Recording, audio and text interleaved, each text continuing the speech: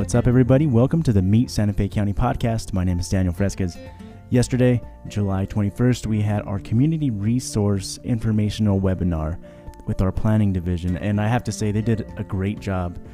There's a lot of information. If you want to see the slides from that, go to the county website, santafecountynm.gov, and scroll down to the news portion, and you'll see the two events in the news portion. If you click on those events, you can see the material that they shared.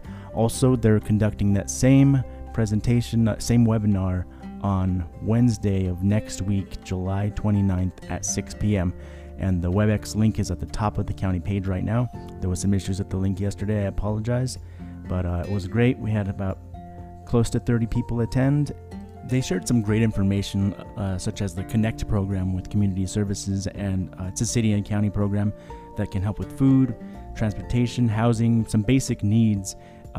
They explained how to apply, who to contact if you're having issues. Also, they talked about some forgiving business loans to help your business and your employees during this pandemic. It was a lot of great information, so join us next Wednesday, July 29th at 6 p.m. Now we're going to cut to the bad portion, I guess, of this podcast, which is the coronavirus numbers, which are going up so quickly. It's sad to see, and it's upsetting. It's scary. It's all sorts of feelings. New Mexico has 17,517 cases total. 6,870 have recovered.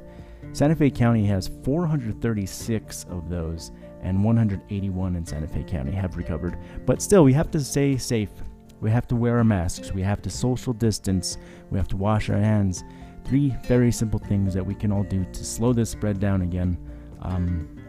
Like I said, it's going up pretty quickly, so if we can all do our part and social distance and wear our masks, we can make these numbers slow, flatten that curve.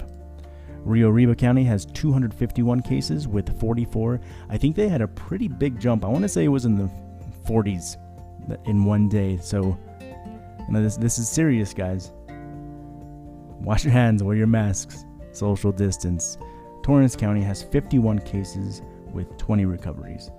All right, Santa Fe County offices are still by appointment only. The Pojoaque satellite office is open again.